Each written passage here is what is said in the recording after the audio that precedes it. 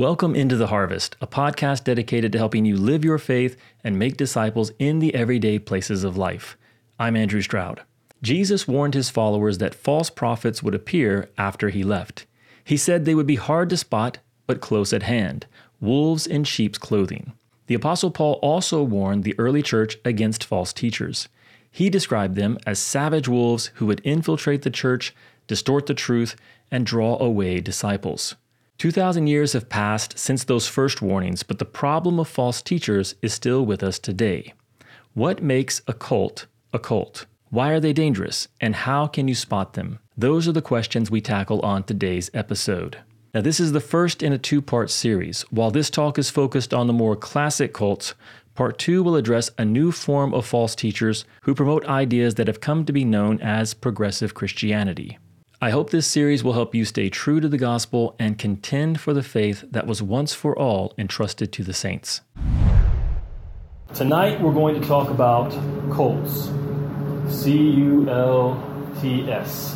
Cults. And specifically, we're going to talk about what a cult is, what makes a cult a cult. We're also going to talk about why they are dangerous. And then I'm going to give you 5 marks of a cult.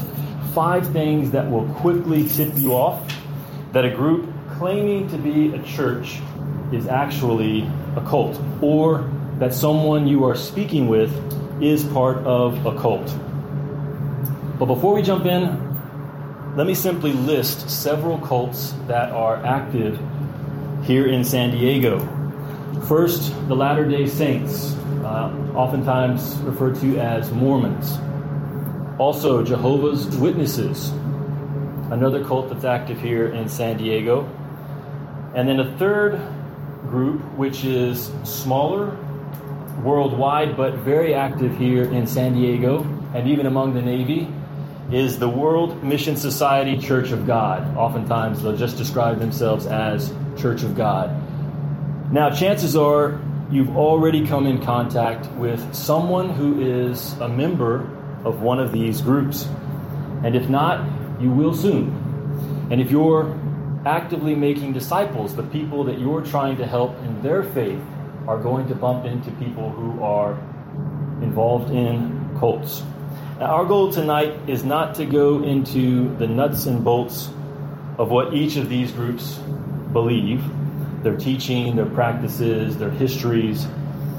The 5 marks that I'm going to share with you will appear in each of these groups, and actually in every cult, because they are hardwired into deviance. In other words, they are part of the fatal flaws that cause a group to become a cult in the first place. So, what is a cult? A cult is a new religious group that comes into existence by corrupting the beliefs and the teachings of an older, established group. They are not original. They are knockoffs of the original. And just as they build their doctrine by corrupting the teachings of the established group, they also grow their numbers by corrupting the members of that established group. So they do this by targeting those who are on the fringe. They rarely grow their numbers by converting unbelievers. Instead, they target those who are nominally affiliated with orthodoxy and who don't know why they believe what they believe. In short, they prey on the uncommitted and the ignorant. So cults are parasites. They exist by feeding off a larger host. Now, what does the Bible say? Jesus told his disciples in Matthew chapter 7, verse 15, "Beware of the false prophets who come to you in sheep's clothing, but inwardly are ravenous wolves." I just want to highlight a few phrases there. Jesus said that these false prophets would come to us. He's talking to his disciples, and he puts them on alert that there are going to be false prophets who come to you, to the disciples, but they do so in sheep's clothing. They do so disguised as members of the group, as fellow disciples. However, inwardly, they are ravenous wolves. Paul also warned the leaders of the church in Ephesus, "Be on guard for yourselves and for all the flock, among which the Holy Spirit has made you overseers, to shepherd the church of God, which he purchased with his own blood. I know that after my departure, savage wolves will come in among you, not sparing the flock. And from among your own selves, men will come in among you, speaking perverse things to draw away the disciples after them." That's Acts chapter 20, verses 28 through 30. And again, just to highlight a few key phrases, he tells these leaders of the church there in Ephesus to be on guard. And what are they on guard against? He describes savage wolves that will come in among you. And why are they there? To draw away disciples after them.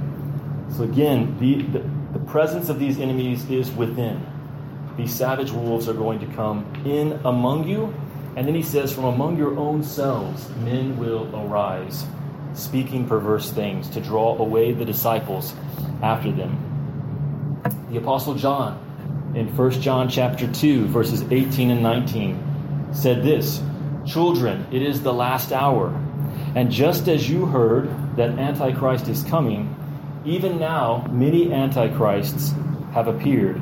From this we know that it is the last hour. They went out from us, but they were not really of us.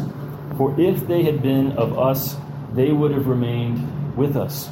But they went out, so that it would be shown that they all are not of us." And again, multiple times John repeats this phrase, that they went out from us. There was a time when they were among us. We thought that they were of us. But they went out, making it clear that they weren't really ever part of our group. So, the leaders of the early church and Jesus himself warned us that there would be false prophets, wolves in sheep's clothing, who infiltrate among us with the express purpose of drawing away disciples after themselves. This is what the cults are, and this is what they do. They are wolves in sheep's clothing, presenting themselves as true Christians, presenting themselves as the true church. They actively prey on people who are on the fringes, the uncommitted and the ignorant. Predators love to target the immature, the isolated, and the infirm. And this is exactly what the cults do. They target the immature, the isolated, and the infirm, those who are weak or sick in their faith. So, how do you recognize a cult? Tonight, I'm going to share with you 5 marks. 5 things that will tip you off that a group claiming to be a church is actually a cult. So, number 1, the claim of new revelation. Now, often this is easy to spot, as in the case of the Book of Mormon, where you have an entire book of Scripture which didn't exist 200 years ago. Think of it. The Christian faith has been around for 2,000 years. The Book of Mormon, less than 200. How can this be? New revelation. So the claim is that God gave new revelation to Joseph Smith, the man who started Mormonism. But new revelation does not necessarily mean new scripture. Sometimes it means a radical new interpretation of the scripture we already have. And this is the case with the Church of God, who teach that there is both God the Father and God the Mother. Now, how can this be?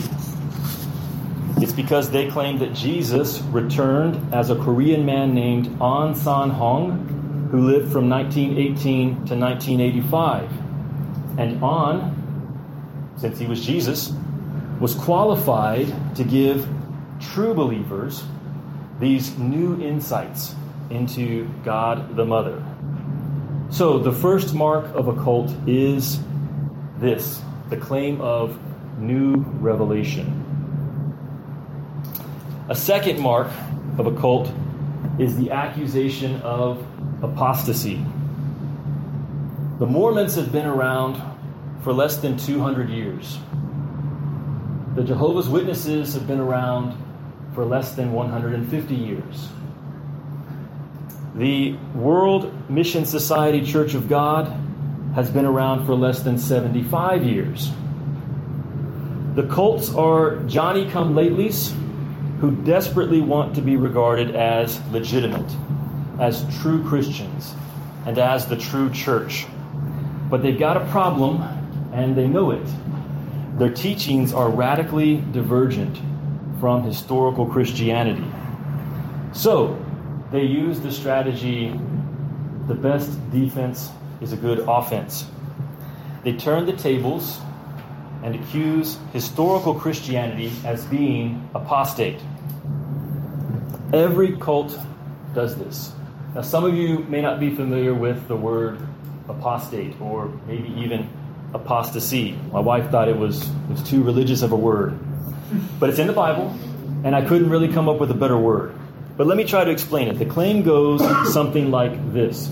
Jesus founded a pure church, but soon afterwards it became corrupt, and the true faith was lost.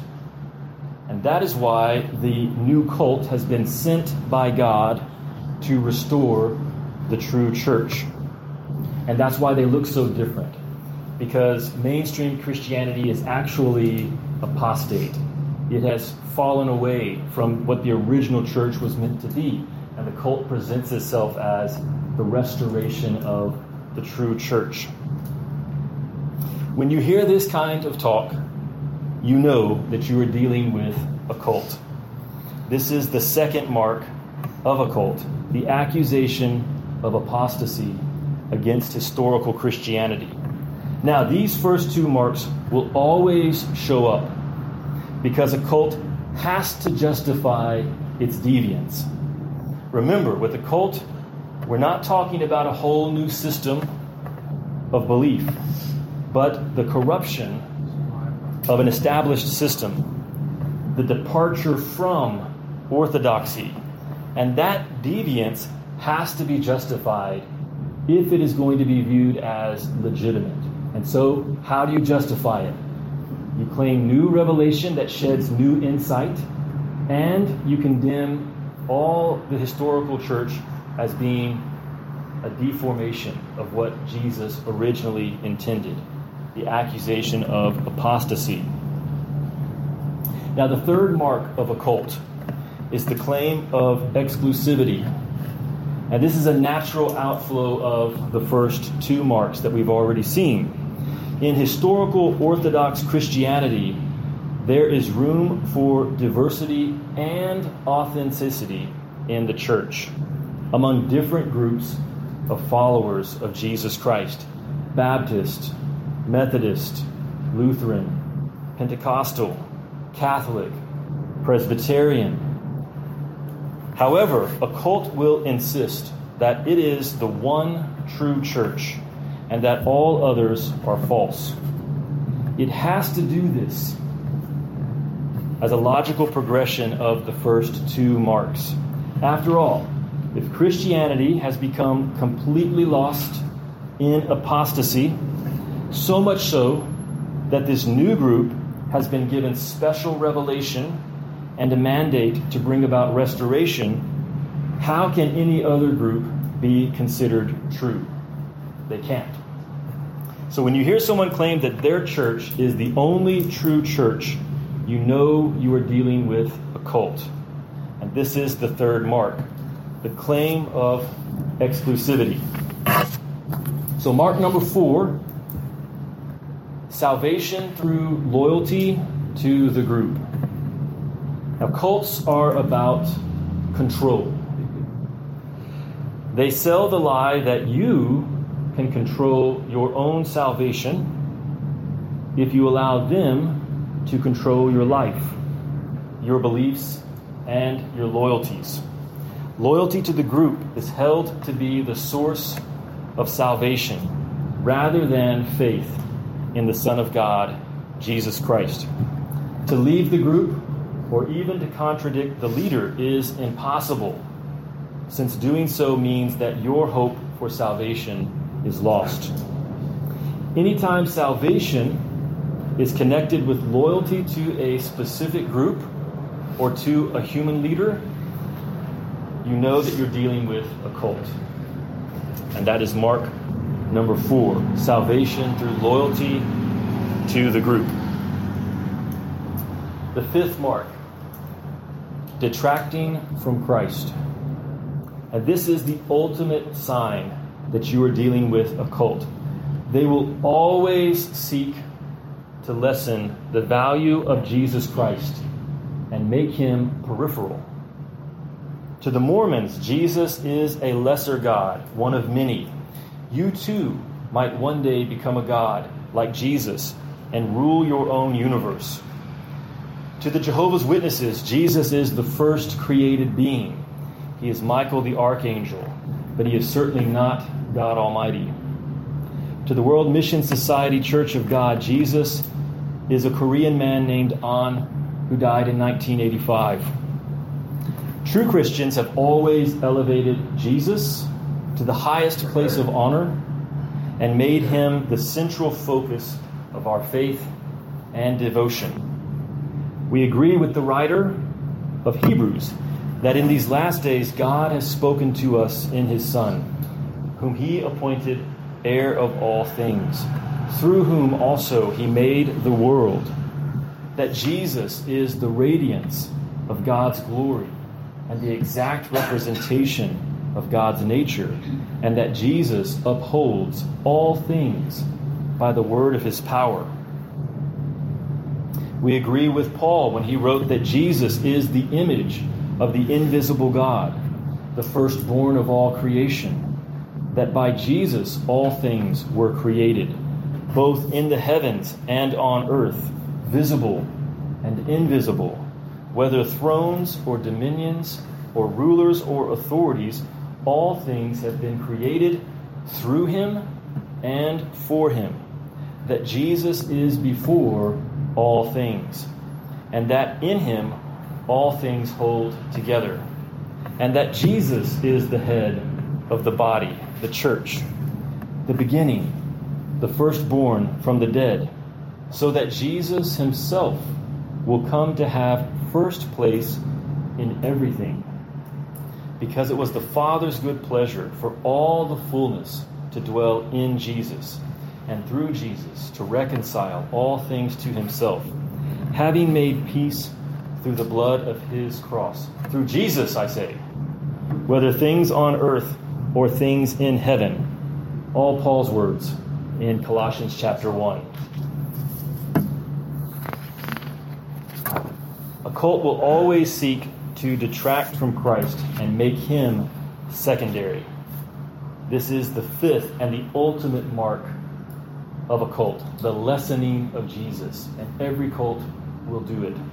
So you can really cut to the chase and ask them, what do you believe about Jesus?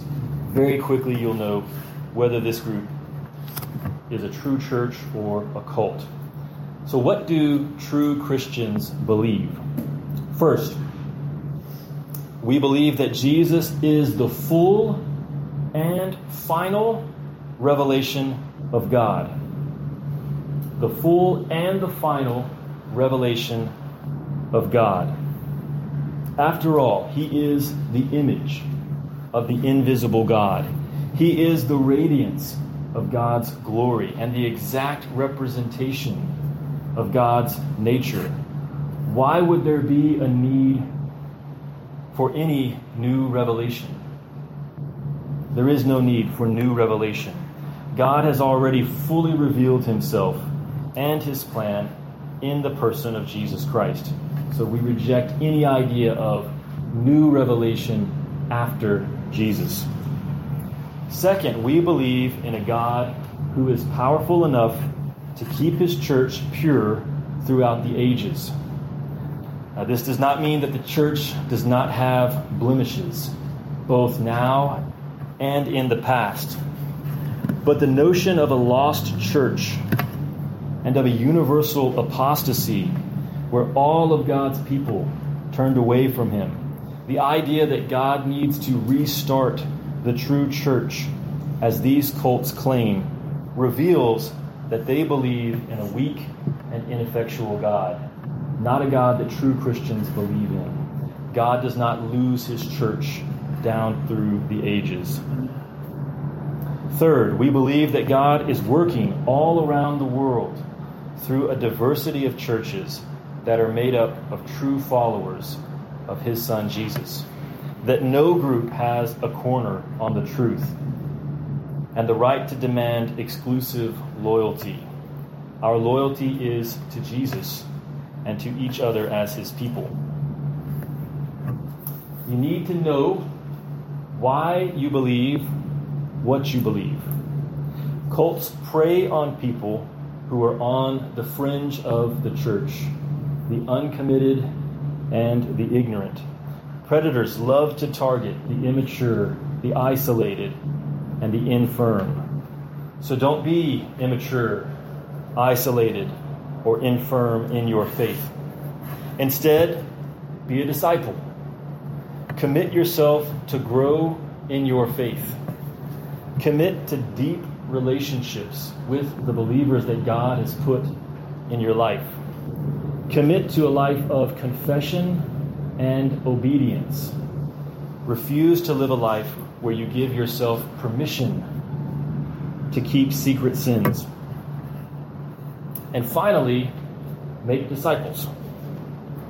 Be one of those who can be entrusted with guarding others against the fierce wolves that are out there. Let's pray. Lord Jesus, we thank you that as we offer this prayer, our confidence is that you are fully alive, that you are fully alert to what's going on in our lives, what's going on here in San Diego, what's going on among the Navy, what's going on all around the world. You are alive, you are alert, you are active. Lord, we can pray to you and believe you that you aren't distant, you aren't removed from the action of what is happening here on the earth, but you're very much involved in our lives and in the world around us. And then finally, Lord Jesus, we believe that you are all-powerful, just as you told your disciples that all authority had been given to you in heaven and on earth.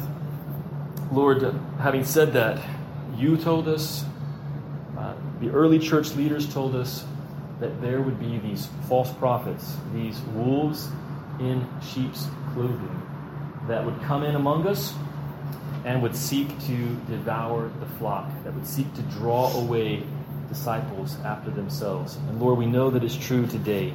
So I pray a twofold prayer. First, that you would help us to be on alert, just as you told those first disciples to be on guard.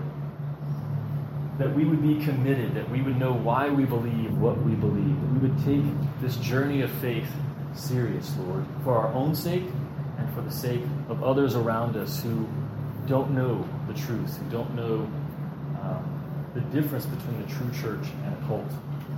And then, Lord, I pray that you would help us, as we grow to maturity, to have a love and a concern for those around us, that we would speak the truth, and that we would guide those who are on the fringes into a closer knowledge of you. Lord, in many cases, these people are not Christians, even though they've been around the church or they've been exposed to some of the teaching about you, where they don't really know who you are, and they become easy prey to someone who talks a good game and seems to know what they're talking about.